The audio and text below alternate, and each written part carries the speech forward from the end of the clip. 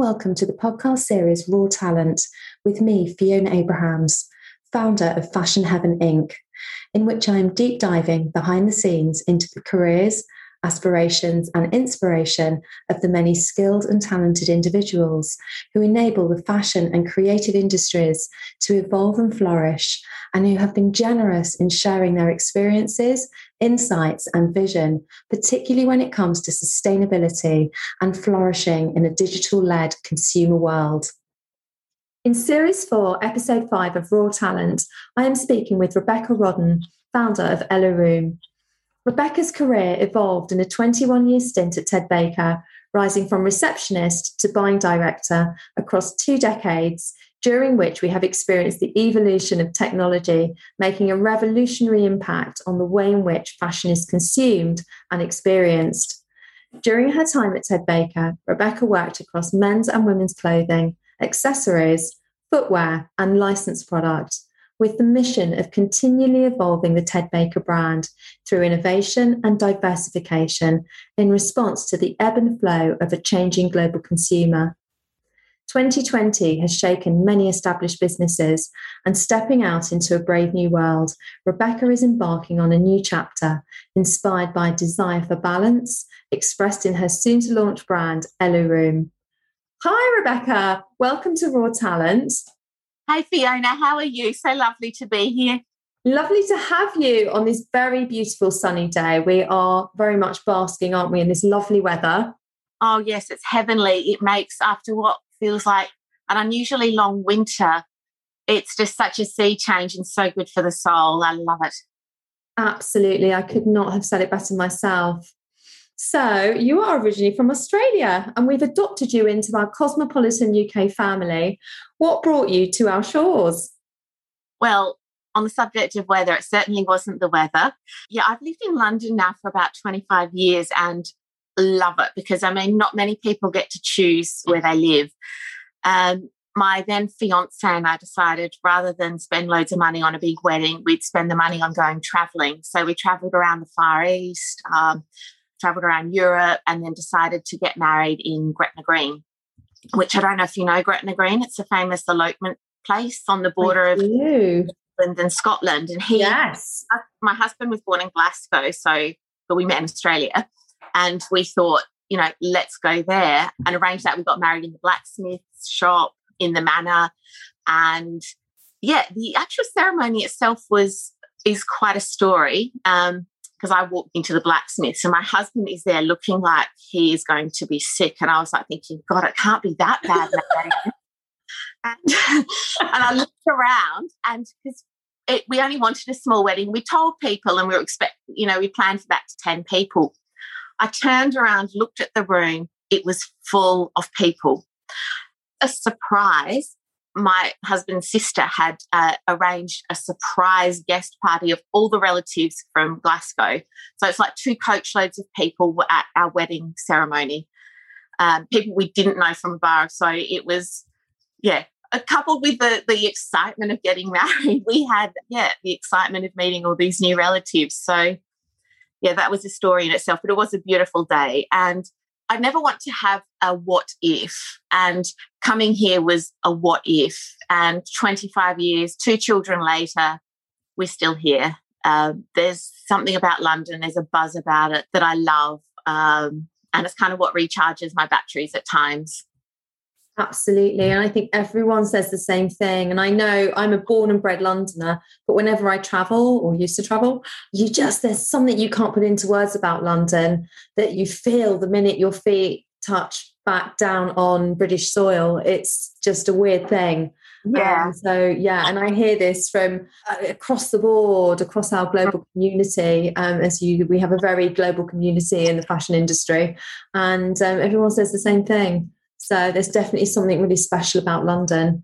And hopefully when things fully get going again, we'll get to start experiencing that properly. Yeah, she'll come back. And I think, certainly in terms of fashion, it's one of the best places in the world for, getting inspiration. There's so many different looks, so many different tribes, for want of a better word. So even just going across the Thames, you just get that feeling, and looking at the architecture as well. It's like, so it's beautiful, and the energy. Absolutely. So 21 years at Ted Baker, where your career evolved from receptionist to buying director. Let's touch on the last 5 years where digital evolution has very much revolutionised the way much of the world consumes and experiences fashion. How did this impact your role in particular? Well, I think the digital evolution has made the world a smaller place. And I think it's important to remember here that it evolved, whereas in recent times with COVID, we've had to pivot quite quickly on things. We had, looking back now, the luxury of time to move and grow with that. Certainly for the business, it created a lot of opportunity because online, the walls, there are no walls. So you could really grow a lot of categories of things that, thrived online. For example, shoes, fantastic online, because who wants to, you have to have bought shoes. You want to walk around with a box of shoes all day, where once you know your size, you can go back and it's so much easier. Things like accessories as well. So we were really able to grow and develop categories.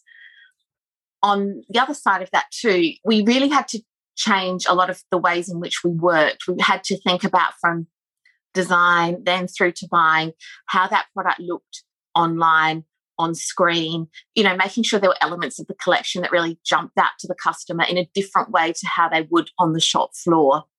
It was also thinking, it made the categories, because the genders and everything are split then into categories like dresses, skirts, trousers, shirts, really making them work so much closer in the development design stage, so that everything linked back. So there was more outfit building, multi-purchases. So all of these were wonderful opportunities, and we were able to move resource around to accommodate that.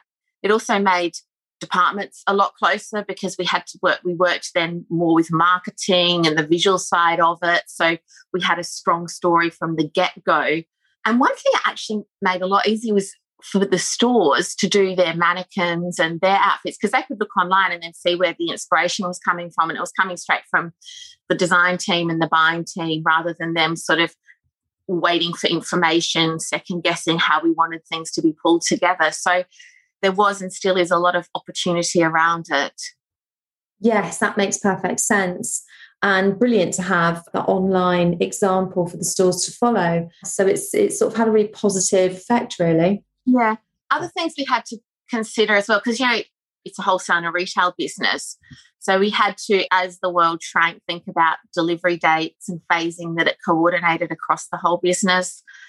And then we were in different partners, say like John Lewis, Selfridges. It's like, what's the compelling offer to go and buy Ted Baker on Ted Baker online, John Lewis online, Selfridges online. So how you pulled and manipulated the collection, doing SMUs, special makeup units, and exclusive lines for each of those channels, so it became a compelling proposition for all those different houses. Yes, absolutely. What would you say are the standout achievements from your experience at TED? I believe, I've got a few of them. Certainly it was building the partnerships, particularly in the US. So forming partnerships with Nordstrom, Bloomingdale's really saw a sea change in our business over in the States.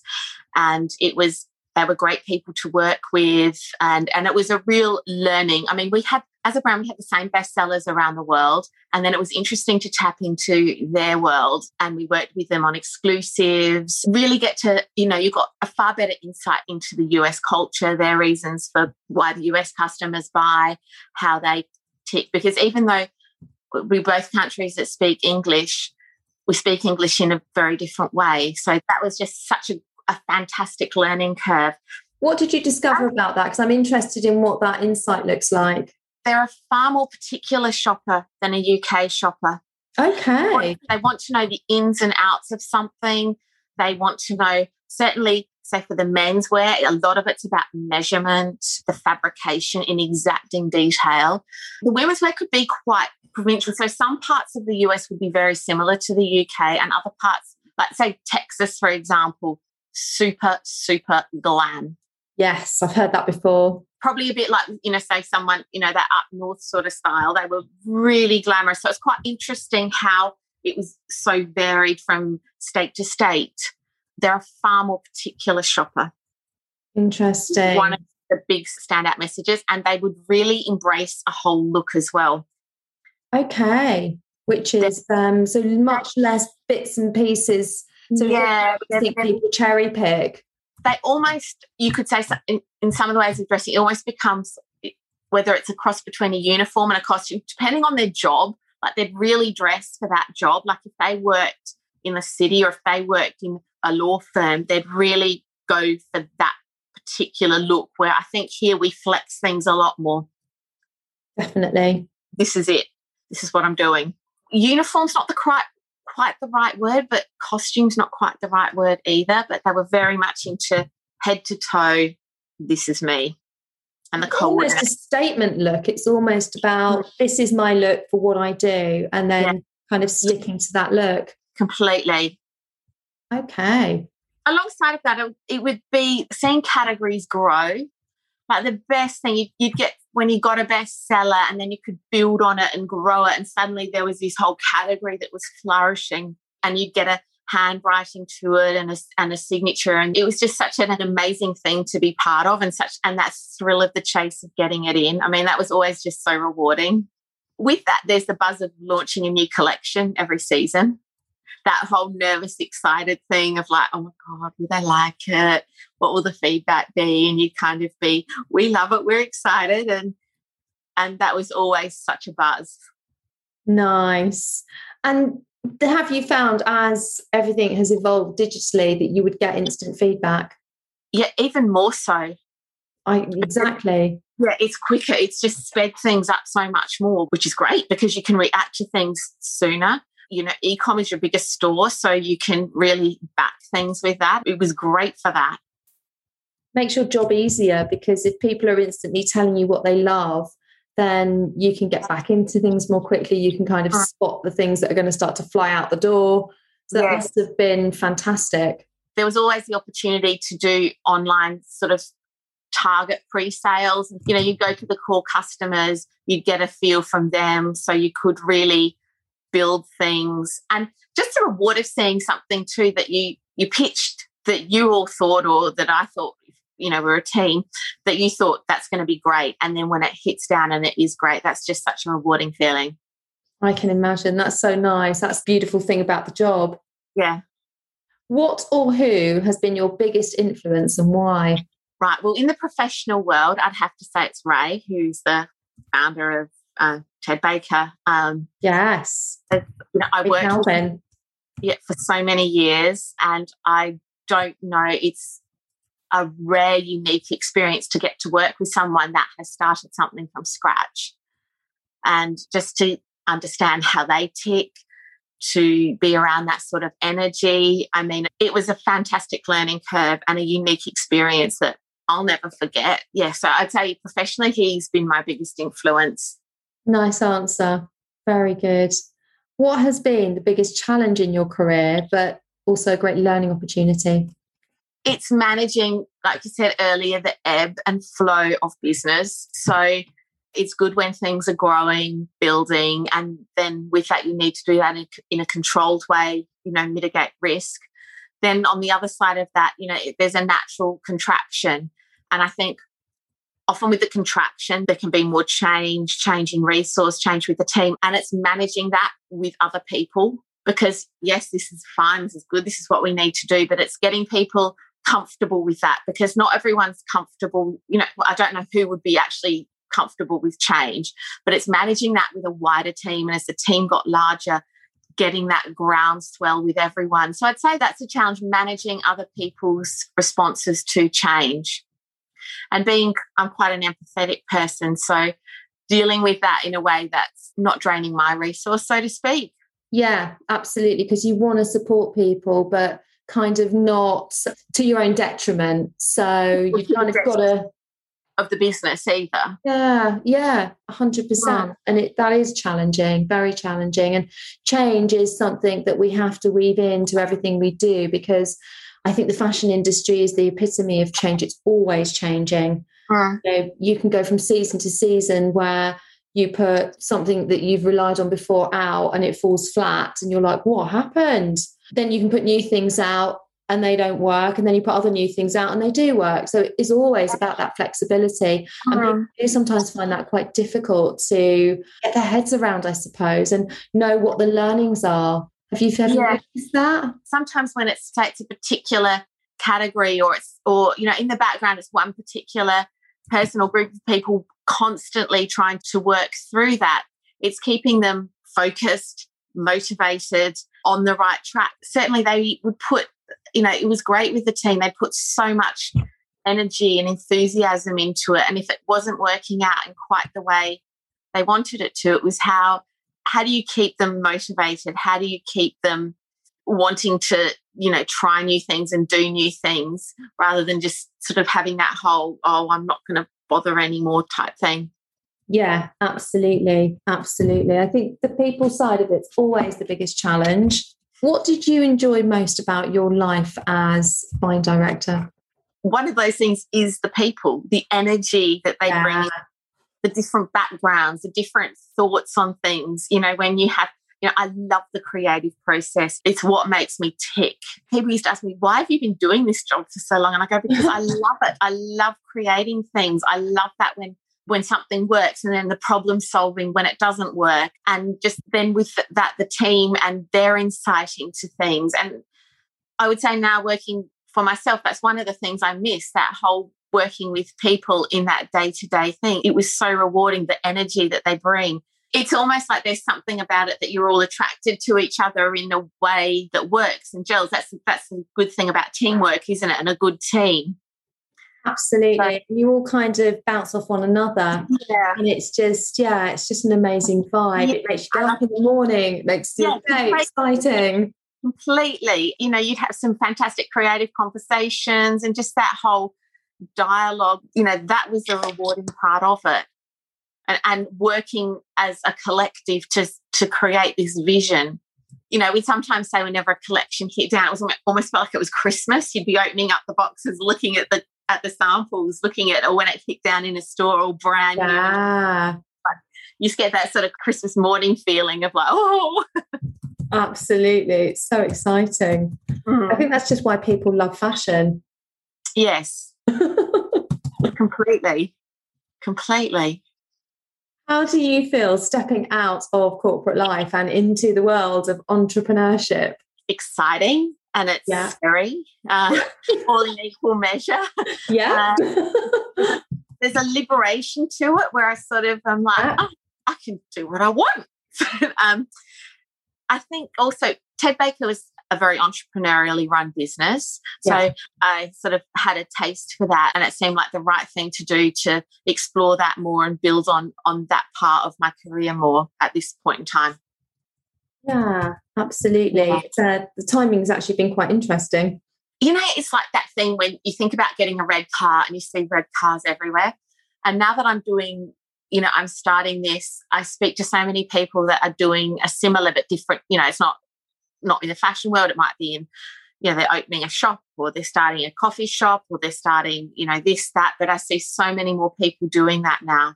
But I don't know if that kind of red car theory where how your brain works, you think about getting one and then you see it everywhere. So there's been a huge explosion in people starting their own ventures, and whether that's just come about because I think sort of one of the things I've noticed or I've heard from people is just the liberation of not being tied to office hours and being able to suddenly get their work done and be in control of their time has made a massive difference to people's lifestyles, where you can pop out and go around to the shops if you want to. You could go for a jog at lunchtime. You've suddenly got all this flexibility that you can build in and still get your work done and being trusted. And I think it's empowered people to think, gosh, I want to make changes.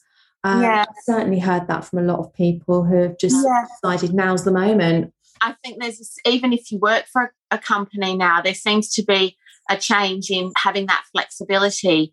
And even when I talk to people that are, say you're a teacher and you're sort of really tied into those hours, their whole thing is, well, I want to do that, but I want to think about how I can factor in my side hustle, or I can flex my hours so I have, I can go and do a yoga class or a this or a that. So there seems to be this mindset of wanting that work-life balance, that much healthier work-life balance, rather than this whole sort of wounded masculine way of being, of like work till you've worked to the ground, because it's no as rewarding. I think that's the takeaway from the pandemic, is it's forced change much faster, and it's made it very clear that when people are entrusted to just do their work and they're not tied into this relentless treadmill, actually they're a lot more productive, the quality of the work goes up, and they're much more appreciative. And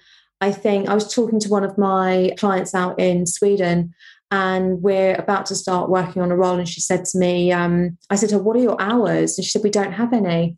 People very much need to be entrusted and treated like adults, and I think you get so much more from them when they are given a bit of freedom, a bit of flexibility. Completely. And everyone has their own unique working pattern, I think, as well, where, I might be more productive in the morning, so I'm going to do all of these things in the morning, and then I know after lunch I'm not so great, so I'll do that kind of thing. So it really gives people, the flexibility to self-manage, and I think that's the beauty of working for yourself as well. You can really fine-tune that to fit in with your lifestyle, and I think that is just so important these days. It's very empowering. You're absolutely right. It's the answer, isn't it? And it's the way that it should be. Completely. It's not school days anymore. Not school days anymore. Absolutely. So tell us about Elaroom and what it means, first of all, and your intention behind the brand. Okay, so Elaroom means joy of life in Estonian, and that's where my father's from. I think it's really lovely that they have one word for that. What I'm working on, it's all about expression, mood, and mindset. I think for me, dressing is an opportunity to express yourself and to reflect your mood, or to boost your mood, or maybe for pure escapism. And so with that in mind, it's completely interwoven how you feel, how you dress. It all just links in together. And I think dressing should be a pleasure. And this is a message I want to share with the world. So sharing on styling tips, sharing on wardrobe hacks on how to streamline your wardrobe, how to appreciate your unique body, your unique style. So you've got some good fundamentals there. And then from there, building on it to have a wardrobe that you don't, if you're decision fatigued and time poor, you've got things that just sit together. And along with that, I've put a range of dresses together. And alongside of that too, I'm sharing my love of yoga and meditation, because I think that kicks into sort of having a strong morning routine, setting intentions for the day. All of that clicks into how you start the day. You get your mind right. You've got the dress. Then to reveal your best self and be your best self, and, go through the day feeling as confident and beautiful as you possibly can, having the right tools there to do that with. I love that. So exciting. I just can't wait to see it. And I think the messaging is so appropriate for where we're at this moment in time. So it's very exciting, and to give people the confidence they can wear things that make them feel amazing, because what we put on definitely has an impact on how we feel and how our days go. Completely. I mean, I'm sure everyone's had a day where they get into 11 o'clock in the morning, and you're like, either, your feet are killing you because your shoes hurt, or suddenly something's a bit tight, or you then go to the bathroom and you're like, oh God, what was I thinking? And it's really not have those moments, because who needs to start that negative voice off in your head? So it's really about just having that really strong foundation that when you lead a busy life and you're on the go, you want to have something you can put on that, whatever the day throws at you, like suddenly you're going out after work, or you're doing this or you're doing that. You don't have to think, oh, but I don't have the right this, because it's having a wardrobe that you love. We spend a lot of money on clothes, and we should love our wardrobe. We should love all the clothes. We should have those things shoved away in the dark, gloomy corner, never to return. And I think it's making everything that you have work for you.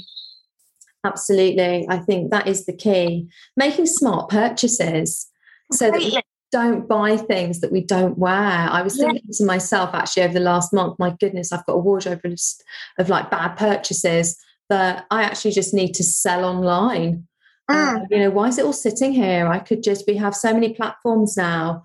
High time to start to, let other people make the most of those things that I'm not wearing. And I'm sure other people feel the same way. But I love the idea of collection that will carry you from day into evening, especially when things get going again. I think people will be even more spontaneous in doing things after work or when they finish for the day. Completely. And we touched on things, how life changes, you change. And with that, your style does evolve and change, and your body changes all the time. And it's noticing that and appreciating that and being okay with that, because so often we can get stuck in either a rut of dressing from maybe a time where we were having a good time, thinking our body's one way and it's not anymore, and really appreciating that and embracing the change rather than trying to force ourselves to be, I don't know, maybe what we were when we were 20, or, there's not putting an age on it so much, but trying to just shift. That's an opportunity, and it should be looked on as a positive thing and appreciating it. Absolutely. I think it's really well said.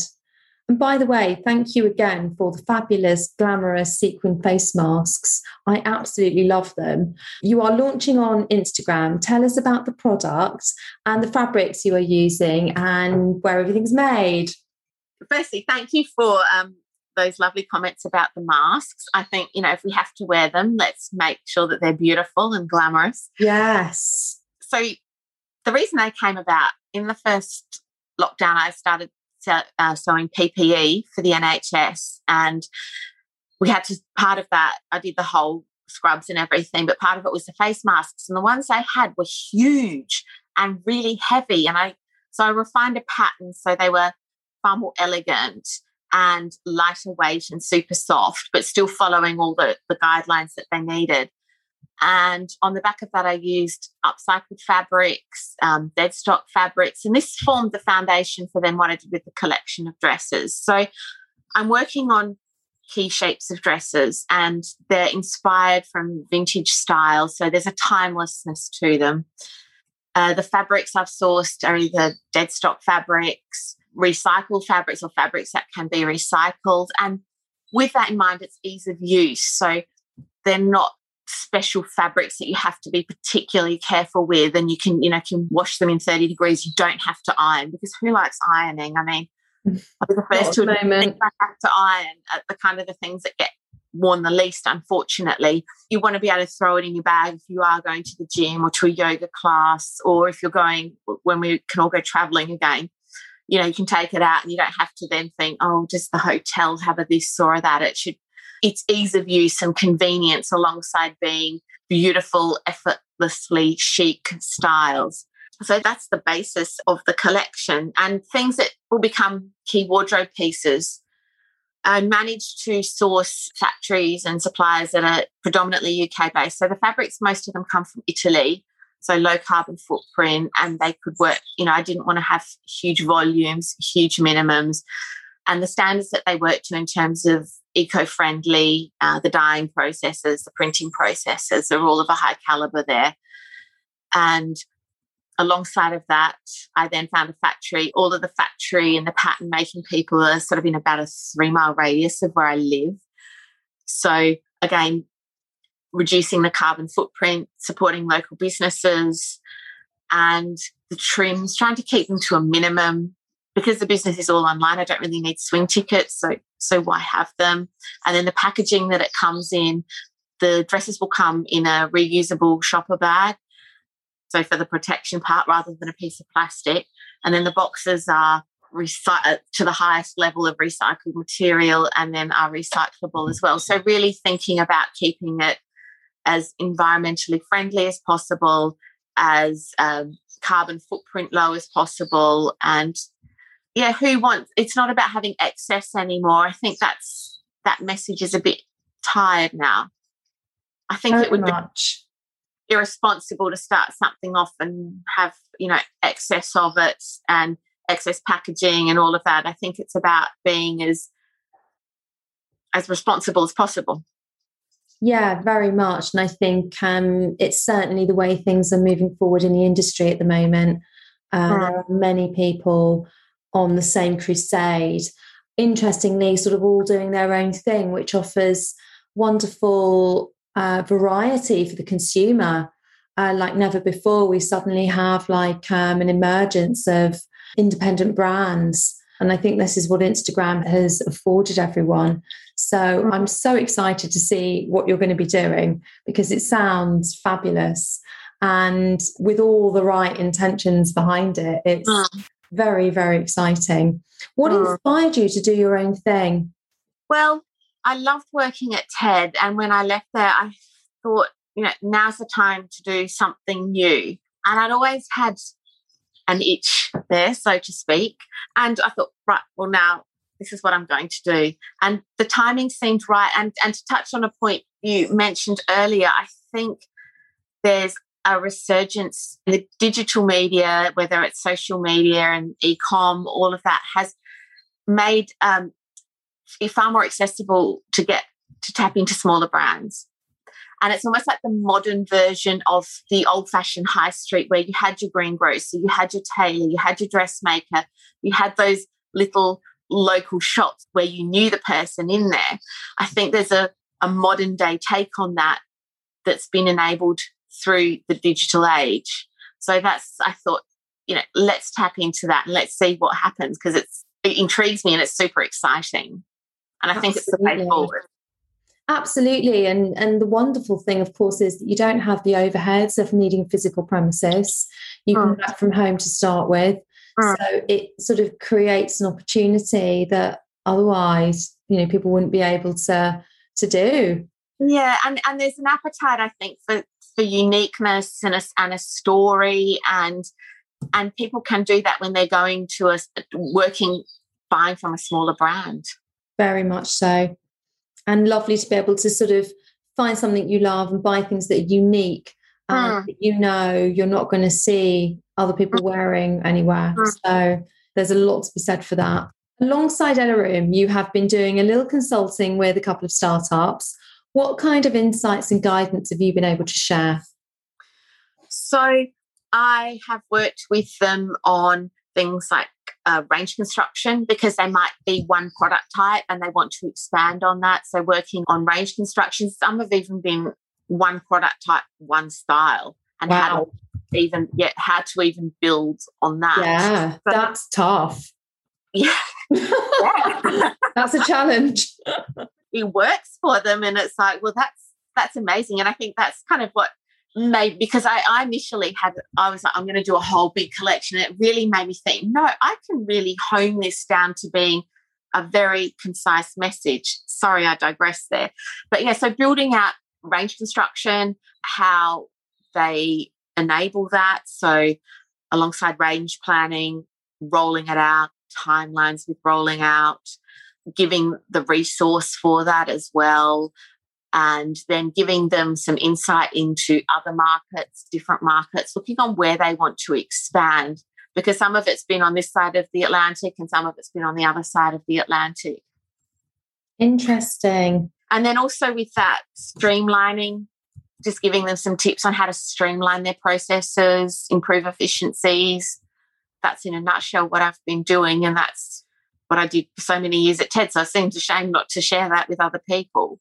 Absolutely. Are there any results from, it might all be too soon, but are there any results that you can share in terms of things that have helped? Yes. A couple of the businesses they've put the new parts of the collection into work and they've had success with those sales. So they're ready to build on the next thing. And really how I work with them and how I talk to them, it gives them confidence as well in what those next steps are they can take, because a lot of people have started these things and they've never worked in the fashion industry at all. Yeah, so they have no idea on kind of how to take it forward. They've got the starting point, and then they're a little bit lost. And it's wonderful to have someone like yourself that can basically hold their hand and give them that guidance. That's wonderful. Yeah, so they get to a certain point and then they sort of, it's that next step up or that next jump you need to take, and they can get a bit which way. Yeah, which one is it? And one good thing about, with social media is you do get lots of feedback from the customers, but it is an algorithm as well, which is manipulated. So it's also making them appreciate that that's what it is, and they've got to go with what they want to do with their business and not follow an algorithm, because the algorithm changes all the time and you can get unstuck. So it's really thinking, always going back to, well, why did you start this brand, and what was your vision for it, and who's your dream customer, and what do you need in the collection that speaks to them? Because the algorithm can skew it at times, and that's not what you went into the business for. So it's going back to what your values are, your business values are, and then how can you move that forward, and what would be this is a real American term, the low-hanging fruit. Absolutely. But great advice. And, and so important that you've mentioned not to fully rely upon the data, and to always remember the ethos and the values behind the brand, and, what you're putting it out there for, because that's what your consumer is engaging with. Yes. And you've always got to think, well, what if they shut it down? What would you do then? True. Absolutely. Absolutely. And your customer wants newness from you. They're looking for the more newness of what you had already given them. And the algorithm isn't going to know that. No, I still think there's a lot to be said for human intuition. Yeah, and I think there's been a lot of debate about that, hasn't there? I've read all sorts of interesting articles and heard interesting podcasts, and I'm not so sure that computers and digital will ever be able to really replace that, because I think that's where our value is, and we can harness all these tools, but only to a certain extent. And this is always the thing with the fashion industry, with investors coming into the industry. It's not like churning out cardboard boxes. The industry is reliant upon newness, and that's the human factor. Yes, completely, because it was probably the same show that we watched, but the algorithms are based on a very basic human thought process. That's right. And also the algorithms are self-serving, because those platforms are a business in themselves. So the algorithm's going to work to promote that business and the success there. So it's not necessarily got your own business's best interests at heart. So true. It's so true. This is the thing. So I think, very valuable guidance that you're able to bring then, and to teach owners how to have the confidence to take things forward and remain true to the intention of what they started, without kind of getting lost. It's very easy to get lost in the data. So, it's a bit like a forest full of very tall grass, and you've got to kind of weave your way through. So, you actually need to always have your head above the surface. Yes, completely. And really always go back to why you started it. What are the values? And sometimes those values do need to change and alter, but it's doing that with intention rather than just as a knee-jerk reaction to what something's saying one day versus something the next, because that's far too fluid and not often reliable. Yeah, it's very true. And I guess that evolution should also be quite slow as well, in response to just time moving forward, the world around us moving forward. It's like you probably never need to kind of knee jerk. You can take your time with these things. Yeah, because there was some, I can't remember the actual statistic, but it's frightening amount of how little people see of what you do, certainly in social media. So you've got that luxury to re-go with the same thing, because it's only small snippets of your audience that are seeing that. And it's almost like, if you're not bored of your own message yet, you haven't said it enough. It's so true. That's the thing. You're catching different people at different times all the time. Yeah. And that's always the thing to bear in mind. So that's kind of one of the flaws with it. Yes. Because you're reliant on when people are tuning in. Yeah, completely. And how they push your post or your thing out, because they might not do it when you post it. They might do it I don't know, whenever they think customer X, Y, and Z is going on, how they massage and manipulate it around. I mean, I've seen that with my own things. It's like, for months there's been a spike in a certain thing, and then all of a sudden none, and that's through nothing different that I've done. So it's it's quite interesting what they do. Also also being aware of that, not letting it dictate. Absolutely. Knowledge is power, and I think it's hard to always be across everything as a business owner. Learning these important things and remembering them is really crucial. You are also a yoga teacher, and we've touched on yoga. And the vibe of balance and strength always comes to mind when I think of yoga. I also practice yoga. How long have you been teaching, and what does it add to your life and that of your students? Well, I think I've been practicing yoga pretty much all my life. I remember doing it as a child with my mum. And then I actually became a qualified teacher about 4 years ago. I never went into it with the intention of teaching. I went in to develop my practice and learn, which I certainly did. I mean, there's been some life lessons in all of it. I mean, even just the learning it is quite an experience in itself. I started teaching more and more, and especially through lockdown, because I wanted to share the benefits that I felt from it. Because some people also think, oh, yoga, I have to sit there and do a class for an hour, over an hour. No, you don't.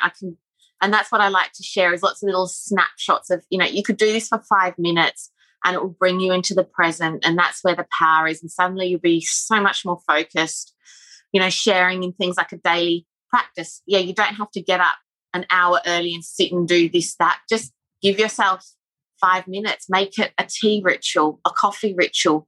Make yourself a coffee, make yourself a tea, turn it into something that you think about where the tea came from. You think about the temperature of the tea. You think about the taste of the tea in your mouth. And that just brings you into a certain level of calmness that can then, you can set the intention for the day.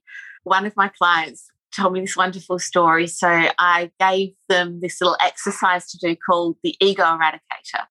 I don't know if you've heard of it. I have heard of it, yes. So you have your arms out and then you have your fists clenched and your thumbs up. And she's a school teacher, and she, especially when schools were on, off, this, that, the other, and at high school you have to sit like all in one class. Now you can't move around. So she was giving her class this ego eradicator to do, and they loved it. They used to ask her then to do it. And I love that. I love that yoga can do that. It's accessible in people go, oh, I'm not very bendy, I can't do yoga. And it's actually nothing to do with how flexible you are. It's about, breath and body just coming into your body, because we're in our heads way too much. You come into your body, our heart is the actual, if you've done heart mapping, it's the biggest energy space. You come into that and it really helps you work far more efficiently, far more effectively, and greater energy. And there's so many things you can do to lift your energy, calm you down. They're the things that I really want to share with people. I love that. That's so inspiring. Many people feel drawn to a holistic lifestyle, as we've touched on already, and it's definitely something that's wholly attainable in today's world and leads on nicely from us talking about yoga. What does a holistic lifestyle mean for you? I think it means leading an intuitive life where you can be true to your values and then ultimately be the best version of yourself. With that, then you have a greater empathy for other people. So that sort of summarizes a holistic life. There's a great thing I learned from my yoga practice, which is having conscientious detachment.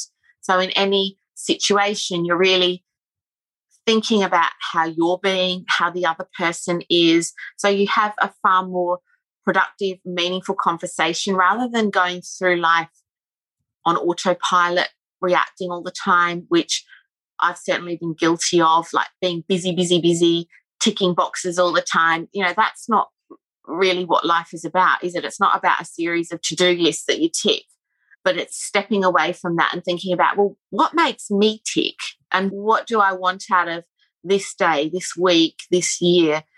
So it's having the space in life to do that. And I think that's why it's so important now, having more flexible working or working as an entrepreneur, that you can actually do that and be that. And then it links into the whole vibe of the Ella Room brand, that it's about mood and mindset and expression. Beautiful. What are your goals for the early stage organic growth of Ella Room? So it's launching the dress collection, and then with that, it's a sustainable launch. From this, I'm working on it really being key shapes that they're key silhouettes that that shape you're comfortable to return to time and time again, but then using different fabrications, different weights, and different colours and prints. So playing with it like that. So it becomes when you think of something like, say, Nike trainers, you kind of know what that's about. So it's creating that with these dresses that you wardrobe staples. I would call that wardrobe staples. Yes, completely. And you've always got, okay, I know where I can go to for that, and it's there and I can rely on it.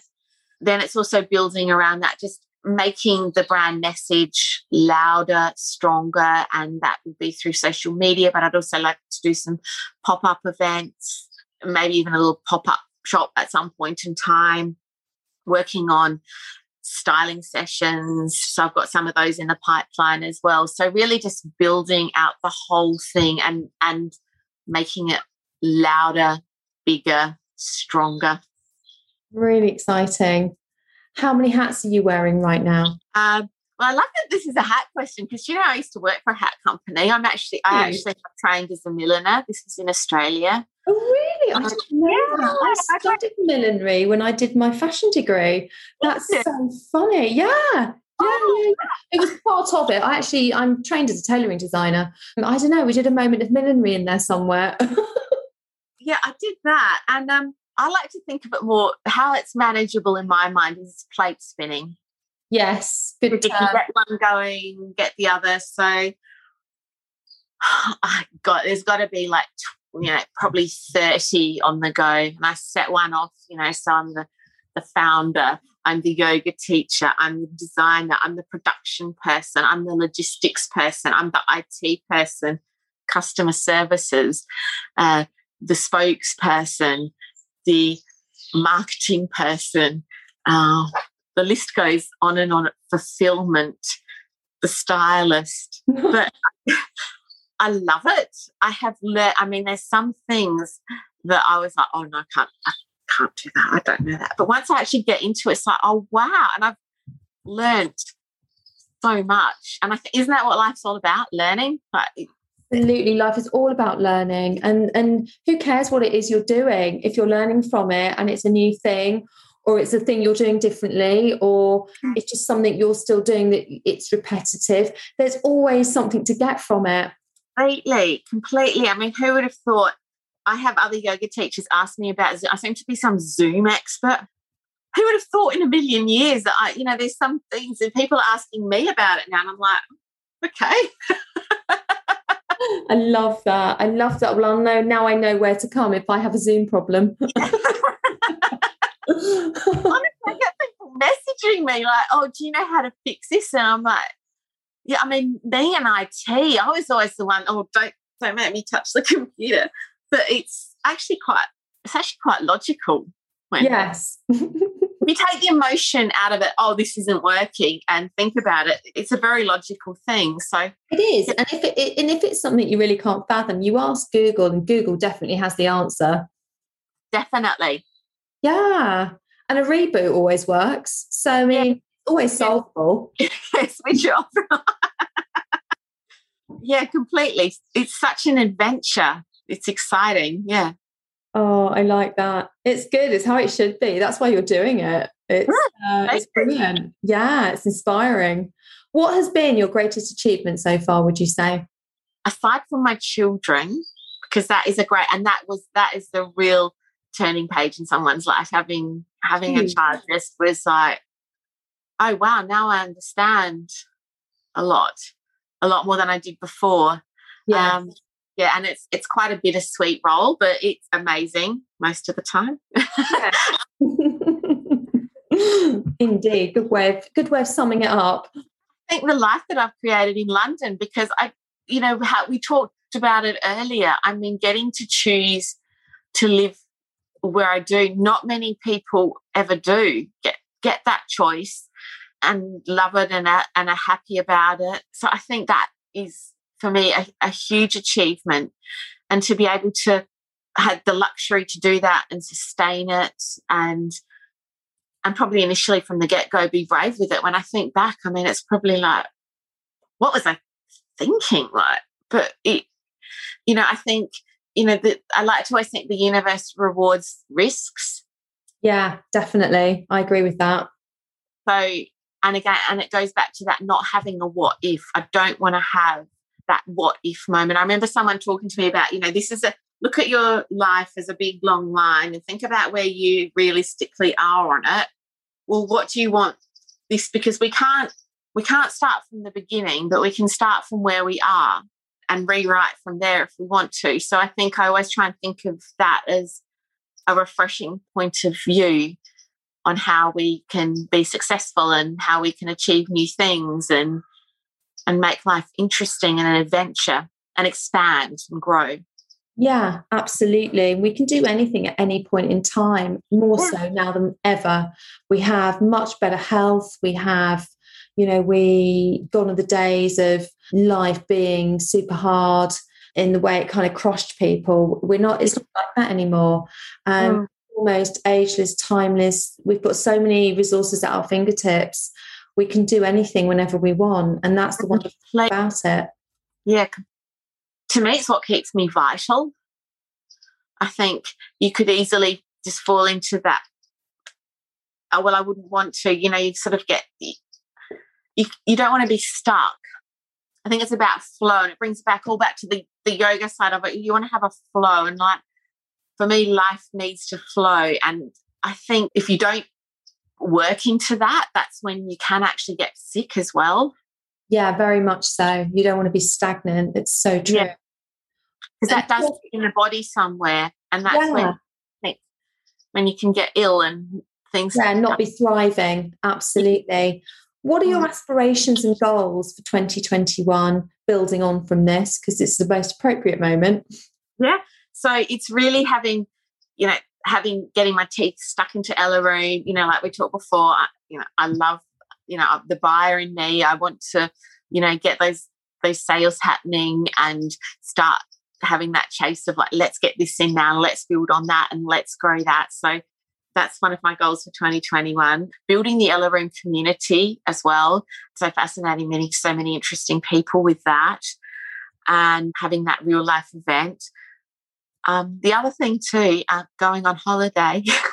Oh, how exciting. How are you here? Staycation?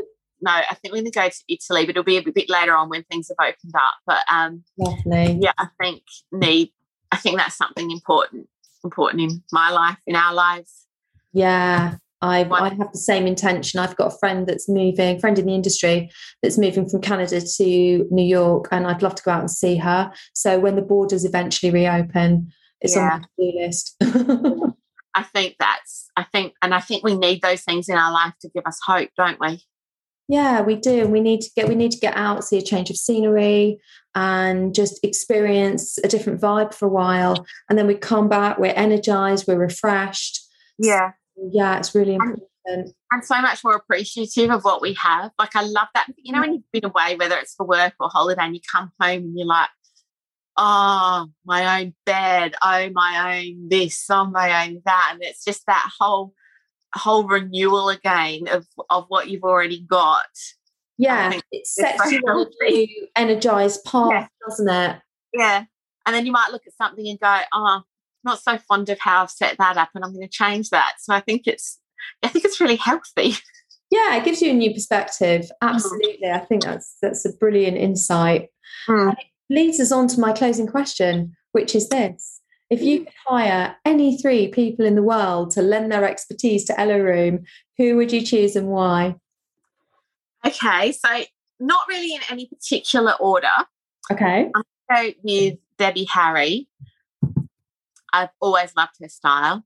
And after reading her biography, I want to know more because I didn't feel it didn't really scratch the surface. And I think she's got such an iconic style. She paved the way for women in her industry. I would love to work with her to really get into what makes her tick and how, to me, she must have completely immersed herself in that life. So it's to capture that, because I think that's what brings success, when you're completely living, breathing what you're about. It's almost like it's part of your DNA. So working with her on that, also getting her insight into someone that, she looks good for her age. And I know she's had things done, but she seems to have grown old with relative grace. So how she deals with that, how she, she's embraced change, her body changing, how the world around her has changed. So really tapping into that part of her as well, I think would be super useful, super interesting and informative. Very much so. The other person I put is Serena Williams. Great choice. Because I think to get to that level in the sporting world, you have to have such focus, such dedication, such drive. And it's finding out, what do you do in your day? How is that working for you? How do you evolve with that as well? Because she's moved into, some fashion. She was at the Met Gala when that was last on. She's, got her finger in a few different pies now. So how is she evolving that? How is she tapping into all of that? And how she adapting to change, her changing life, her changing body, her change, all those things, getting into that mindset, I think would be amazing. I'd learn so much from her. She's very inspiring. Yeah, she is. She's incredible. Absolutely incredible. Who would be your final person? Banksy. Oh, yes. That's nice. That's a good one. We haven't had Banksy before. There's such an intrigue. And what I think is the message is so powerful that it's, there's the intrigue of who the person is, but, there's the message and what they put out is just so powerful and so successful. It resonates around the world. It resonates with so many different age groups. It's created a community as well. You see when you go to not only the exhibitions, but when there is the artwork in the street, how so many people flock to it, what they do with it, how they interpret it. I just find it fascinating. I've always been a fan and been to some, I've been fortunate enough to go to some of the exhibitions over the years. Fun fact, our former next door neighbours, they actually had some Banksys. They know the person. It was like, but they wouldn't tell us. It was like, so wow. But yeah, so I think, that would just be, again, such a learning curve as to how to have and create such a strong and focused message. Absolutely. He's going to depict, he'll be the artist that depicts this time, won't he? Yeah. Because you can think back to artists from years ago, whether it's Salvador Dali or whoever it might be, that, depict a certain moment in time, and it will be Banksy for us. Completely. No, great choice. I love all three. They're wonderful. So thank you so much. It's been such a joy to have you come on here and share your incredible insights. Tell us all about Elooroom. Bring these gems of inspiration. And of course, we'll share links so that people can look up Elooroom and tune in and see what you're going to be doing. But a huge thank you. It's been absolutely wonderful. Oh, thank you so much, Fiona. I have loved it. It's great to chat with you. So thank you so much. I really appreciate it. If you enjoyed this episode, join me next time when I will be speaking with another inspiring individual.